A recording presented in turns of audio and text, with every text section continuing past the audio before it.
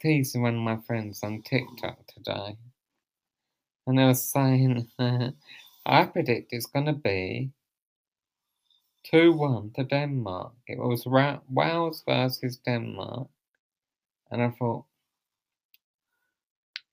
when I predicted this, it was 1-0 to Denmark. And I was like saying, oh, it's going to be 2-1 to Denmark. Just watch me get it right. And I was, he was like, Aaron, cut it out. Stop being annoying. I just thought I was being funny. Anyway, it was on a live, so you can't listen to it.